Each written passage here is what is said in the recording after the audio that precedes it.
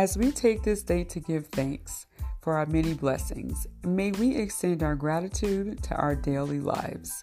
Often we overlook and take for granted the goodness that surrounds us. I find it best to begin my day with a thank you. First, for protection throughout the night. Second, for the privilege to see a new day. And third, for the activity of each member of my body.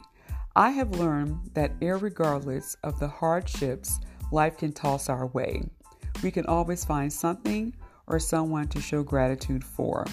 Showing appreciation for what we have has a way of opening our eyes to the many things we may overlook. I am thankful that you have taken time to listen to Life Through My Eyes by Quinteria Pearson. I hope you are inspired to live life with a grateful heart.